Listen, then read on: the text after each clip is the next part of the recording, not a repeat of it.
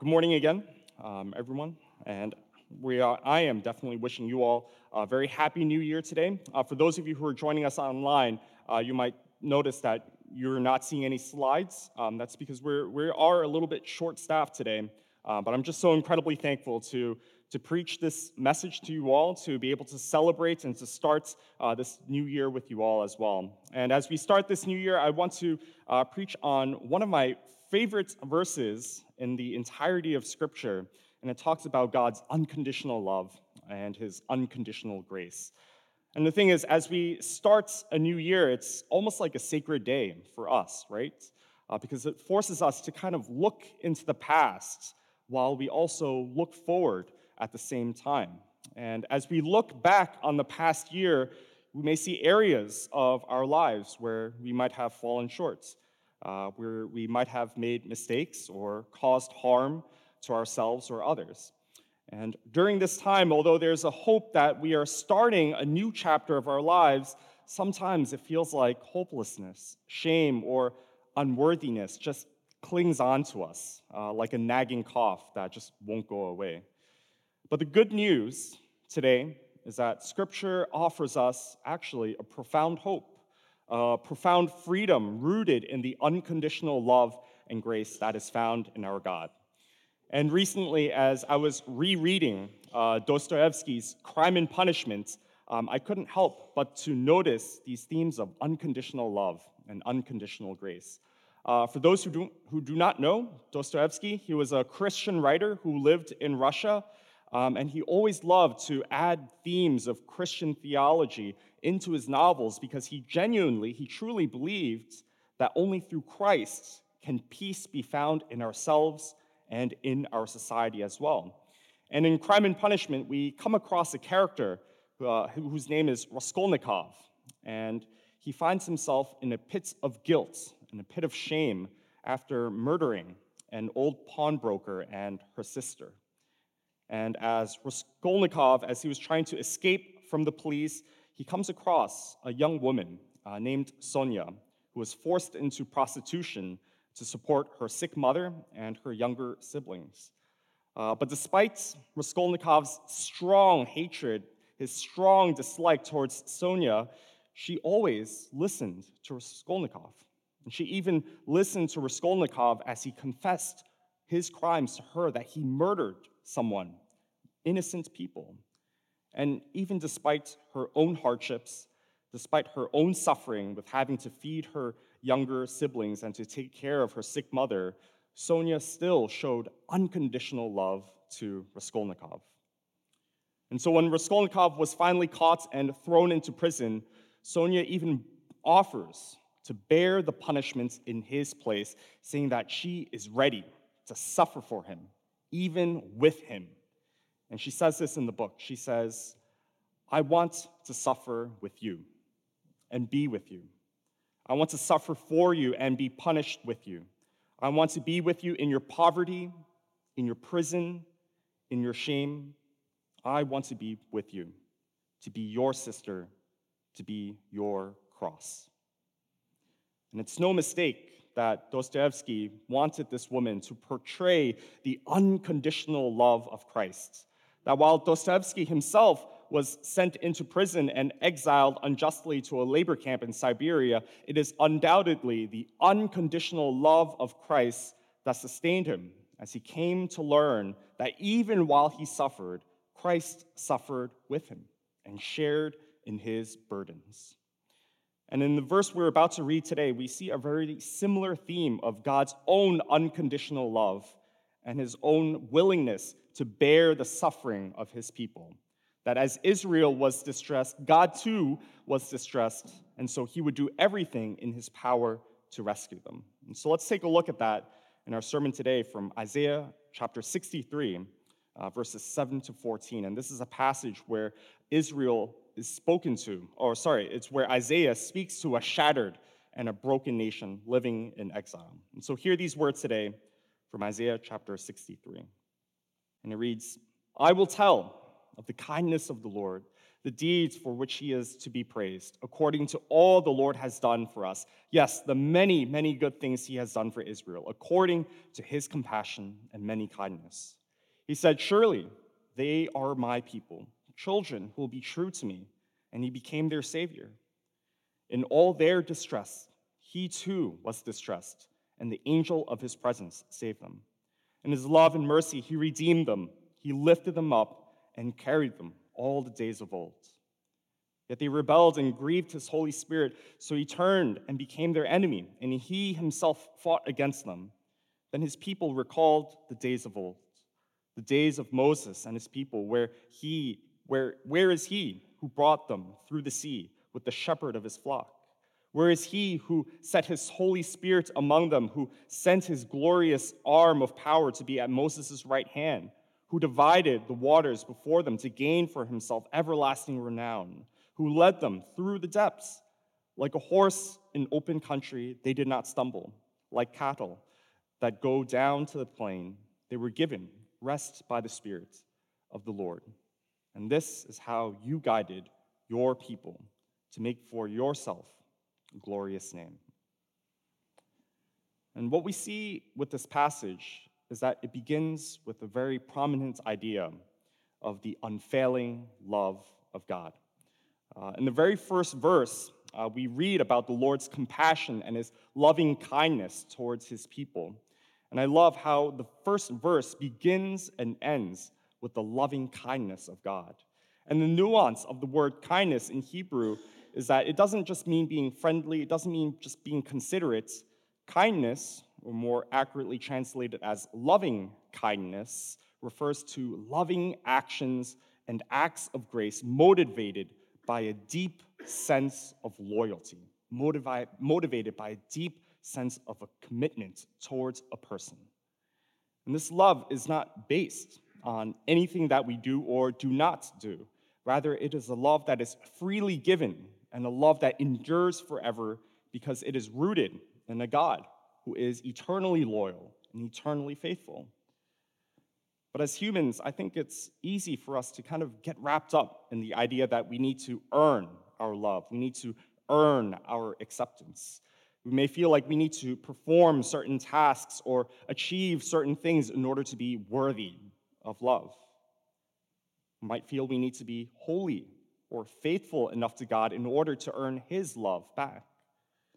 But what we see in this passage is that even before Israel became the people of God, he has already approached them with his unconditional and faithful love.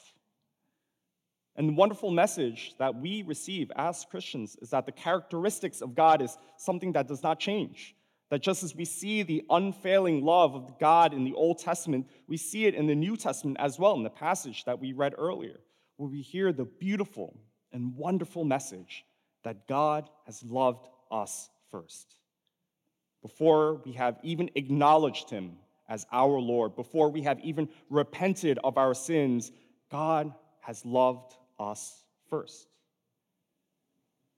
And for me, what I find to be even crazier is that God does this even though he is all-knowing. God knew that his children, the Israelites, were not going to be faithful to him. God knew that they were going to worship other gods and forsake him. And not just the Israelites, but as God examines our lives, he sees how we have turned away from him as well, as we seek other things to bring us something that only God can give us. He sees our unfaithfulness.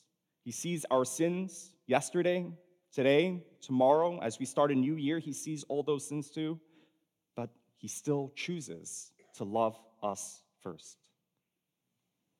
In our passage, we see that the love that God chooses to demonstrate to his children is an active type of love, that in all of their distress, he too was distressed. God was anxious when dangers and threats came upon his people, and so he would save them. In his love and mercy, he redeemed them, he lifted them up, and he carried them all the days of old. This is the kind of God we worship, one that shows compassion and kindness towards his people unconditionally, a God who sees our distress and comes into our midst to save us, to redeem us, and to lift us up. And despite his unfailing love for us, it's unfortunate that we don't treat God quite the same way in return. Let's take a look at that in our next point, the cost of rebellion. In our passage, despite God's loving kindness, despite his faithful loyalty to his people, his children repaid good with evil. In our passage, we see that the Israelites in verse 10, it said that they rebelled against God and they grieved God's Holy Spirit. And by doing so, we're given a powerful reminder, actually, of the cost of rebellion against God.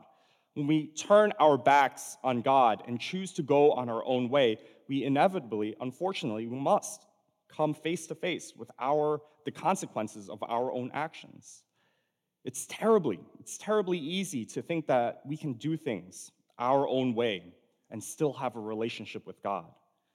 But the truth is that our rebellion causes a rift in our relationship where we actively set ourselves up to be the enemies of God. I have once heard an illustration that God's power is very much like a wind or a wave. So imagine if you're out in the open waters surfing in New York City, and a gigantic wave comes your way. Now, I would hope most sensible people, assuming you could surf, most sensible people, they would ride with the wave as it pushes them closer and closer to the shore until they finally reach safety. And no one, I would hope, would be foolish enough to deliberately surf against the wave, because the only outcome of that is, disaster, as you're just hurled under the sea and thrown about each and every single way. And although this analogy is imperfect, it's accurate enough to assess that we often try to believe we can ride against the wave. We think we can live a life that is rebellious to God. And so when we suffer the unfortunate consequences of our own actions, we have to soberly ask ourselves with humility, have I actually brought this upon myself? Have I deliberately set a path for myself against this wave? And the sobering reality that is often uncomfortable to hear is that perhaps we might have. Perhaps we have decided to set our face against God. And so when Israel decided to surf straight into the wave, what they experienced was a crashing wave that nearly destroyed them. They have set themselves up to be the enemies of God, and by doing so, God became the enemies of his own people. But the interesting thing here in this passage we receive in verse 10 is that although God does punish the people for their rebellion and for their sins, it's actually characterized by grief. In verse 10, it reads that as the people rebelled against God, it grieved his Holy Spirit. Although God is capable of destruction and dealing out just and fair punishments, we have to understand that this is actually not very natural for God to do. A few dozen chapters back in Isaiah chapter 28, it actually describes God's judgment and God's anger as God's strange work, his alien task, something that he's not familiar with, something that he does not enjoy doing. Destruction and setting himself as the enemy of his own people is not something God enjoys to do or necessarily desires to do. And what this powerfully shows us is that if God does not desire to do this, then it shows us that repentance is always open. Forgiveness and love are God's familiar work and task. They are the things that he enjoys to do. And if that's the case, then this shows us that when we lay down our pride, when we turn our lives to ride with the wave as opposed to against it, it is only then that we can experience or re-experience God's love and God's power working for his people rather than against them. And the irony of the situation, in Israel at least, is that despite being exiled, despite the people experiencing what it is like to ride against the wave and come face to face with God's judgment, they still continue in their hostility against God. And so to encourage the people to turn back to God, to ride with the wave, Isaiah, he makes a very interesting argument. He doesn't give you some abstract ideas or some cool-sounding theological arguments. He calls the people to do something very simple. He calls the people to remember the goodness of God. In the midst of their rebellion and turning against God, the Israelites in verse 11 are encouraged to remember the days of old, to reflect on the Lord's faithfulness and his goodness towards his own people. And this remembrance, it's not just a nostalgic exercise, but it's really a way to realign themselves back with God and back with his ways. In the Old Testament, there's always a theme of looking back in order to move forward, which is a lot like what we do during a new year, right? We look back at our past. We look at how we have fallen short in the past year in order for us to move forward. And so by recalling Yahweh's faithfulness in the past, the Israelites can better understand how God's enduring love and faithfulness extends to them in the present and even in the future to come. And the stories that they're encouraged to remember are instances where God's power has carried his people into salvation as opposed to exile. They're to remember the power of God who split the Red Sea. They're to remember how God has saved them from the bondage of slavery by fighting on their behalf. That as God from heaven saw his people groaning in Egypt, God too became distressed, and therefore he saved them and redeemed them. They're to remember the times when God led them like cattle in the pasture, where they received rest, where there was abundance, where there was peace, a time where they could be nourished both physically and spiritually and be given the opportunity to grow. They're to remember what life was like when they properly aligned themselves with God. And when they did so, they saw that the end result was tranquility, wholeness, and peace. There was no stumbling, there was no worry, because as they experienced the active presence of God working for them, they experienced a God who provided, a God who protected, and a God who fought for them. And I love how Isaiah frames this argument because he asks the people a list of rhetorical questions. He asks them where God is. Where is God? Where is the God who brought them through the sea? Where is the God who has set his Holy Spirit among them? And as the people are called, or actually called to recall and remember the goodness of God, they receive the answer to that question. Where is God? He's still here. God has not left. God's loyalty and faithfulness knows no end. Even when we set ourselves against him, God's love is still enduring throughout this age and throughout the age to come. And so as Christians, as we experience the troubles of life, as we experience discouragements, I encourage you, as Isaiah did, I encourage you to remember the goodness of God in the past. And not to do this just for the sake of remembering, right? It's not just for the purpose of nostalgia, but rather to think, to remember what it is like to realign yourself back with God, to experience God's true nature, to understand that just as God has provided for you in the past and fought for you in the past, that God will continue to do so in the present and in the future. And God does this because he has not left us. We might ask, very rightly so, we might ask God where he is, why it feels like his presence has left us. But truly, if we're to learn anything today, it is that he has not. He has not left us. Our passage teaches us that in his love, in his mercy, he redeemed his people. He lifted them up and carried them all the days of old. And that verse applies just as much to the people of God then as it does now. In God's love, in God's mercy, he has redeemed all of us through the blood of Christ. He has lifted all of us up through the Holy Spirit, and God continues to carry us all throughout our lives until our days of old. And so let us today tell of the kindness of God, tell of his mighty deeds which are to be praised. For surely God has done many good things for his people here today, and he does so because of his enduring love for us. And so today, I encourage us, as a new year, let us turn ourselves back to him. Let us remember his love, remember his mercy, and to enjoy his presence once again. For the Lord is good, and his love endures forever. His faithfulness continues through all generations, from this age to the age to come. Amen. Why don't we come together for a time of prayer?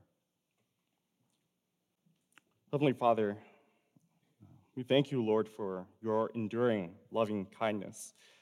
We thank you, Father, that though we might turn our face against you and rebel against you, forgiveness is always an open option to us. And so let us turn to you in repentance, to turn our hearts and minds back to you and to reorient the compass of our hearts. Let us, Lord, know what it is like to once again walk in abundant pastures and by still waters, to experience the unparalleled peace that can only be found in you. Lord, we confess we have tried to find life apart from you, and has only left a bitter taste in our mouth. And so let us come back to you and seek you once more. And pray all of this in your precious Son's name. Amen.